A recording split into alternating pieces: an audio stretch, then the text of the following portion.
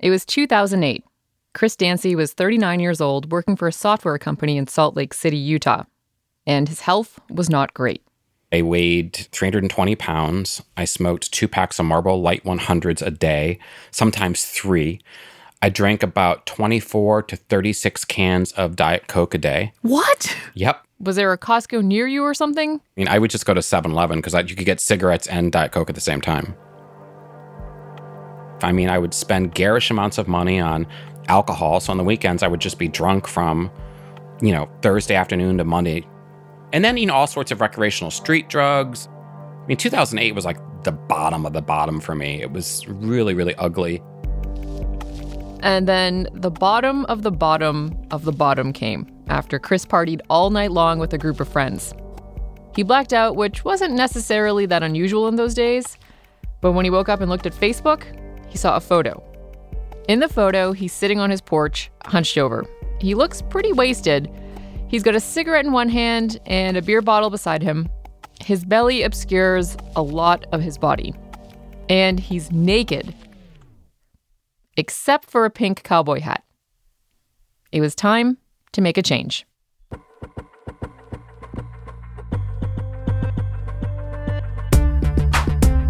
I'm Christina Quinn, and this is Dot Future, a branded podcast from Microsoft and Gimlet Creative about making the future happen. And the reason we're starting in the past on a show about the future is because Chris had a choice to make. The future doesn't just happen. It's the result of a series of choices that we're making right now. You can wait for the future to come to you, or you can engage with it and get ahead of the curve. Welcome to Dot Future. Today we're talking about health, and specifically about how we approach it in the digital age. There are new tools to consider for tracking and measuring our health. And then there are new ideas to consider, ways to look at the information we're already generating with our behavior or bodies that help us understand our well-being. So back to Chris, our naked cowboy. I'm kidding. We're not going to call him that. I personally like Mindful Cyborg. Mindful Cyborg. The reason he calls himself this is because he is so plugged in. Chris uses over 700 sensors and devices to track himself. Devices that produce data that Chris credits with radically changing his life, and data that's brought him a kind of notoriety in certain circles. Chris travels the world talking about being connected because he believes we're facing a turning point in how we think about the data we collect about ourselves. And Chris collects a lot of data. He's got on 3 wearables on the same wrist, all at the same time. And that doesn't count the various sensors and smart devices scattered throughout his house. More on that later. After he hit bottom in 2008, Chris decided to do something about his health. So to solve the problem in front of him, he turned to his tech background. He created a dashboard. Chris took inspiration from Maslow's hierarchy of needs. Shelter, water, food, and he made his own list. So in addition to tracking his health, he started tracking his finances, how much he was socializing, and even his spirituality. It was all color-coded, so he could tell which areas of his life he was doing well in and which were being neglected. He started measuring everything he could think of that related to the list, things happening inside of him and around him. What's your heart rate? What's your respiration? What's your blood sugar? How hot is it? What's the humidity? How bright is it? How loud is it? He took that information and he used it. Because I keep track of a lot of sets of data about myself, it's very easy for me to understand where behaviors are coming from and how to adjust them. And now, when you visit Chris at his house, it's not piles of Diet Coke cans that you're stepping over, it's cords. You ready for the Willy Wonka of cyborgs? Yes. He gave us a tour of his home in Nashville. So in here... Dun, dun, dun. So I've got 5 shelves full of technology. Chris's closet is like a museum of wearables past. It's got smartwatch prototypes, headbands that measure brainwaves, and even lasers that help him measure the environment around him. Most of this tech is obsolete now. He's keeping it as memorabilia, but he still uses some of it. This is awesome. this little pill here. What that does is it's got a sensor inside it, and you swallow it, and it measures things that goes through your body. And then in here, next to my bed, so some people have books in their bookshelf. I actually have hundreds and hundreds of chargers. If I need to recharge, I can just do it right next to my bed. Every sensor and wire is here to help Chris get information and use it to adjust his behavior or environment, to subtly coax him into living his best life. Besides weight and heart rate, he checks his blood oxygen levels, calorie intake, and monitors his sleeping habits. He tracks how much music he listens to, which apps he's using the most on his phone, even how much light he's exposed to. For most of us, this isn't normal behavior. It's extreme. For Chris, it's helped him gain control over his life. This data lets him make sophisticated connections about his health. So, for example, he learned that when he's eating in a noisy room, he tends to eat more quickly, and eating quickly makes him feel hungry again sooner. His environment affects how he feels, sometimes negatively, but also positively. And his analysis can help him optimize his environment to help him live a better life. The other thing that happens is I have aromatherapies in my house, little diffusers that are plugged into the wall. They're on Wemo switches. They release scents in that same time frame to slowly start getting me ready for bed. So think of it as a soft notification. At night, around 9:30, my phone does this little lullaby sound like ding, ding, ding. So it's all about kind of getting me ready for bed. Having all of this data has helped Chris come up with a bunch of solutions, but it's also created new questions and caused some hiccups. In the beginning, I signed up for big data services, like this thing called Flu Near You. And I'd call my doctor and say, the flu's a block away. I have it. And he was like, why do you say that? Do you have any symptoms? I'm like, no, but I can tell it's coming. I've got the data to prove it. His doctor felt like Chris's data was second-guessing his medical training. And so... I was fired. I was fired from my first doctor. He told me after almost 20 years of being my doctor, he didn't want to see me anymore. Chris found a new doctor who wasn't afraid to take on him and his data. But he's also a little more sympathetic now to the challenges that he can present to doctors. He tells me all the time that he gets quote-unquote Fitbitted. So his patients come in with their weaponized Fitbit data and say, give me Ambien, look at this. Or, I need fat pills, look at this. I always tell people I wasn't wrong, I was just early. Chris has decided that he's not going to let any of that data around him go to waste. He's going to collect every last bit and use it to optimize his life. There are lots of people like Chris. This is a movement. It's called the Quantified Self, and it includes a range of folks, from people who track their steps every day to people who measure themselves to the nth degree, like Chris. The term quantified self was coined by journalist Gary Wolf. To know thyself functioned both as a mandate and also a warning. This is Gary. He's been working in the quantified self movement for over 10 years and organizes meetups around the world where people come together to discuss experiences, tools, and methods in what's often called life logging. Gary's a big advocate for folks who collect data about themselves and then create and test hypotheses. He believes that people like Chris Dancy could eventually produce scientific knowledge that benefits everyone, if only there was a way to share and discuss their results. Where, for instance, do those discoveries get published and how do they get disseminated?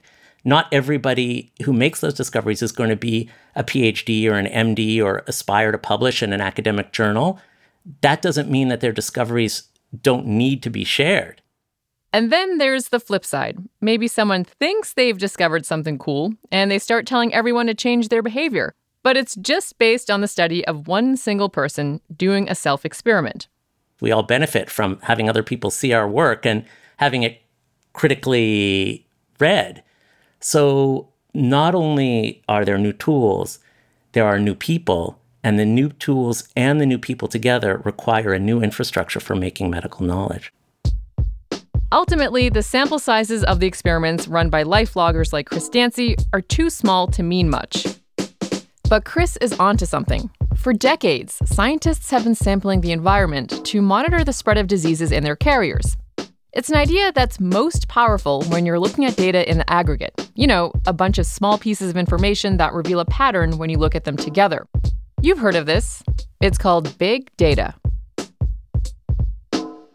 Yeah, so I'm Ethan Jackson. I'm a lead researcher at Microsoft. I lead Project Premonition. Project Premonition. The name sounds kind of spooky, but what Ethan's team is doing is trying to level up the way we detect epidemics. Because right now, the process is kind of slow. Today, we detect epidemics after they've started, when people are starting to show up at the hospital. And that detection is typically too far along in the epidemic to really stop it, particularly for diseases we haven't seen before. Developing a vaccine typically takes years. Even if we have a vaccine or some treatment that may work, deploying it to enough people is very difficult to do once it's already been detected in the hospital. So Ethan's team is using tools like cloud computing, machine learning, and robots to track pathogens before they start showing up in people. Because diseases that turn into epidemics don't come out of thin air. 60 to 75% of emerging diseases are caused by pathogens found in animals. So to find out what diseases humans might get, you need to find out what diseases animals already have. And the best way to do that? With blood. But researchers can't practically run around drawing blood from every woodland creature.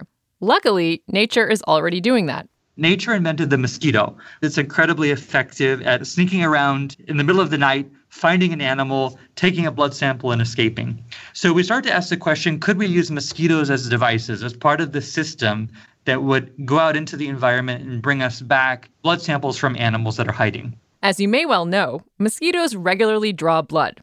In fact, they're one of the big ways that pathogens make their way from animals to humans. So if you can test the blood that mosquitoes bring back and figure out where the mosquitoes were, you can determine what pathogens are in the environment. But standard mosquito traps aren't great. They trap all sorts of bugs that scientists don't need. So Ethan's team went to the jungles of Grenada to learn how to build a better mosquito trap. You basically have this big bag of bugs. It has all sorts of things, a small percentage of which are mosquitoes. And that's one of the challenge in monitoring mosquitoes today is that you have a very complex mixture of insects that could potentially appear. And you need actually a very skilled person to separate out the specimens that are interesting and the specimens that aren't interesting. That's really labor intensive. And moving the traps to where the more interesting mosquitoes are is also labor intensive. Project Premonition is trying to build a smarter trap. With the help of a drone, the plan is to fly the smart trap to where mosquitoes are most likely to hang out. In the future, Ethan hopes the smart trap and drone will become one. It's a sort of robotic field biologist that understands the insects that are flying around it, in real time can tell them apart and make a decision about whether it wants to capture a specific insect or ignore one. Ethan says there's been an inflection point in epidemic research. 3 technologies are radically improving our ability to predict what pathogens will jump from animals to humans. The first. There's been an explosion of systems that can go in the environment and collect new data sets. The second technology is gene sequencing. So being able to extract genetic material from a biological sample, like a mosquito, and then turning it into digital data. That process is much faster and cheaper than it used to be. And the third. The third, of course, is cloud computing and machine learning, which allows us to take very large data sets and then reason about them in very complicated ways. I think when you put those 3 trends together, it points towards better technologies to try to address a very complicated problem, which is predicting the movement of potential pathogens in space and time before they cause outbreaks in people. The hope is that someday systems, like Project Premonition, will be able to collect and analyze enough data from the environment so they can predict an outbreak, like a weather forecast, but for human diseases. If the temperature is like this and the humidity is like that and you're in this location, then you really have a high risk of possibly encountering a mosquito that might be dangerous. If you want to think about it like a map that changes in space and time, like a weather forecast, something that lets you wrap your head around what's going on in the environment at a much larger scale.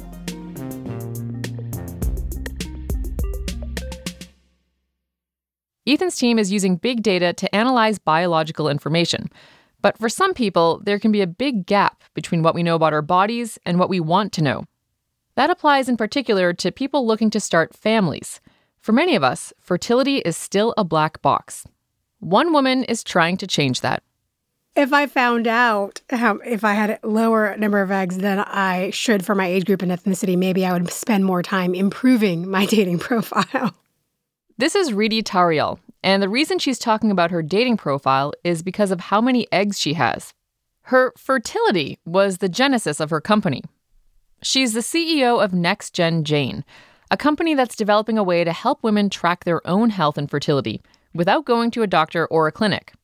Riti is an example of someone who's hoping to use data to be proactive about health, to get information to help people plan and manage their lives rather than just responding to health crises. Riti was 33 years old, single with no children, and wanted to know how much time she had left to have kids. Did she really have to spruce up her dating profile? But when she went to her doctor with that question, the fertility one, not the dating one, the answer was disappointing. I thought this would be an easy conversation, and I asked her if there was some way I could help sort of mitigate my fears about how much longer I had to have kids, and she said she didn't know of anything. Riti couldn't believe that was really true, so she went home and did some research. She found out there is a test that measures what's called the anti-Müllerian hormone, also known as AMH. Low AMH levels could indicate that a woman's fertility is declining faster than average. So Riti went back to her doctor to ask for the test.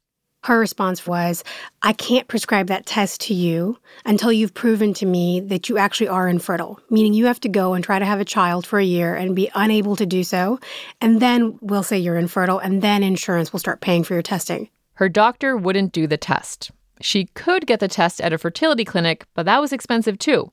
And just on principle, it seemed weird to not be able to access information that was already in her body. It was frustrating, but also it was perfect. Riti has a degree in biomedical enterprise, basically an MBA degree that allows students to focus on biomedical problems. And she was looking for a business problem to solve. This was it. Helping other women be more proactive about getting their data could be the foundation of a business. She just needed to figure out a way to make AMH readings easily accessible to women. To do all of that, first she would need blood. There were moments where I had Band-Aids on every finger because when we were trying to prove out whether or not you could use finger stick blood instead of venous blood, we needed a certain quantity of blood, and I couldn't get it with one finger stick, so I would poke myself 10 to 12 times. Venous blood is the blood from inside your veins, and getting it at home isn't feasible for most people. So Riti mulled it over and realized there already was a way to get a large volume of blood. Every month. It occurred to Riti that what she needed was a smart tampon, or rather just a normal tampon and a smart process to test menstrual blood for AMH. She would take something routine, like a period, and then turn it into a way to gather information. Riti had solved the research problem, she had solved the blood problem, but there was one more problem. The icky problem. I called a really prominent lab who shall remain unnamed. We told them what we were doing, and we told them we're using a tampon to do it. And they basically said, you should stop now because no lab in America would ever touch a dirty tampon. Again, it was so frustrating. The data was right there, but she couldn't get to it. We probably spent a night reveling in anger and then, got up and said, cool. It's great if nobody else wants to do it. From a business perspective, we'd love that monopoly. NextGen Jane is about to do a third clinical trial of the smart tampon testing system. Riti's goal is to have the technology refined and available by 2021. She's hoping to raise at least $50 million to bring the product to market. $50 million! It seems kind of insane at first, but not when you consider that fertility is a huge factor for people who want families. As an individual woman, it's really helpful in helping to lower my anxiety. And I think that over time, there's going to be a need for women in general to become much more active agents in making these trade-offs and decisions about fertility. Riti's part of a movement of engineers and designers trying to unlock information that can help people not just have better health, but better lives. This mommy tax that women pay, a lot of social scientists, that when they break it down, the difference in gender pay actually comes down to the type of jobs women are choosing as well as the ability to have temporal flexibility in these jobs, which both of these decisions are driven by the fact that they are the primary caretakers of both their children and their parents, and so they need more flexible hours and less demanding jobs. Having more precise data about your fertility before you ever want to have children means more control. It means being able to predict exactly when you'll need more flexibility in your job. In the aggregate, giving women access to this kind of data and planning could help get rid of that mommy tax and the pay disparity across gender.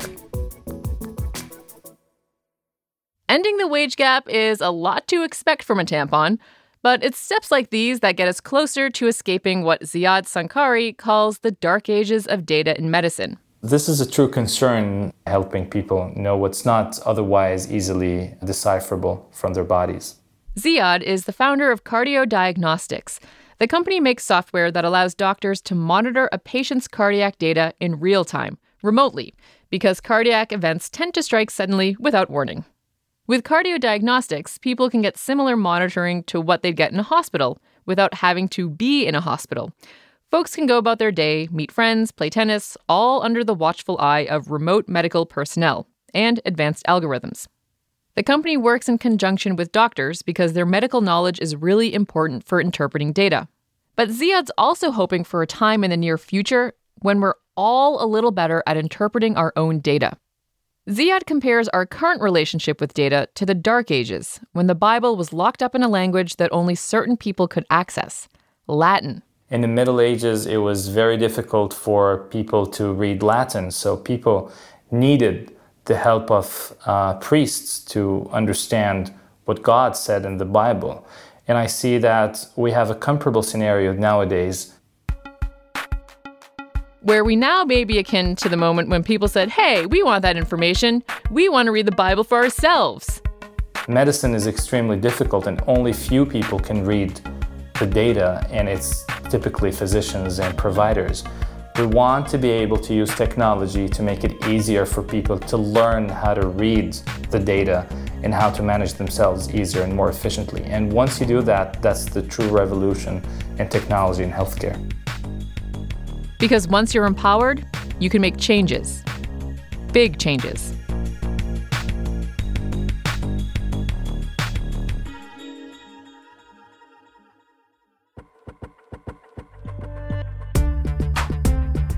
Dot Future is a co-production of Microsoft Story Labs and Gimlet Creative. We were produced this week by Garrett Crow and Caitlin Boguki, with help from Victoria Barner, Francis Harlow, Nicole Wong, Abby Ruzika, Julia Botero, and Jorge Estrada. Creative direction from Nazanin Rafsanjani. Production assistance from Kimberly Green, Ben Kubrick, and Tom Cody. We were edited by Rachel Ward. Sound design and mix by Zach Schmidt. Our theme song was composed by The Album Leaf. Music from Waltho, Lullatone, and Marmoset. Special thanks to Mark Drangsholt and Deborah Lupton. Coming up next on Dot Future. Previously, the marketing guys at whatever big publishing company would have been like, excuse me, no one's going to buy that. It's a couple of teen lesbians, you're on crack. We're going where video games haven't gone before. The tiny indie games that are challenging the status quo in the industry. If you like Dot Future, subscribe on Apple Podcasts or wherever you get your podcasts. And hey, do us a favor. If you're into the stories you hear on Dot Future, leave us a review so we know what we're doing right. And so more people can join us in the future. Thanks. To learn more about the show, go to dotfuture.net. That's dotfuture.net. I'm Christina Quinn. Thanks so much for listening.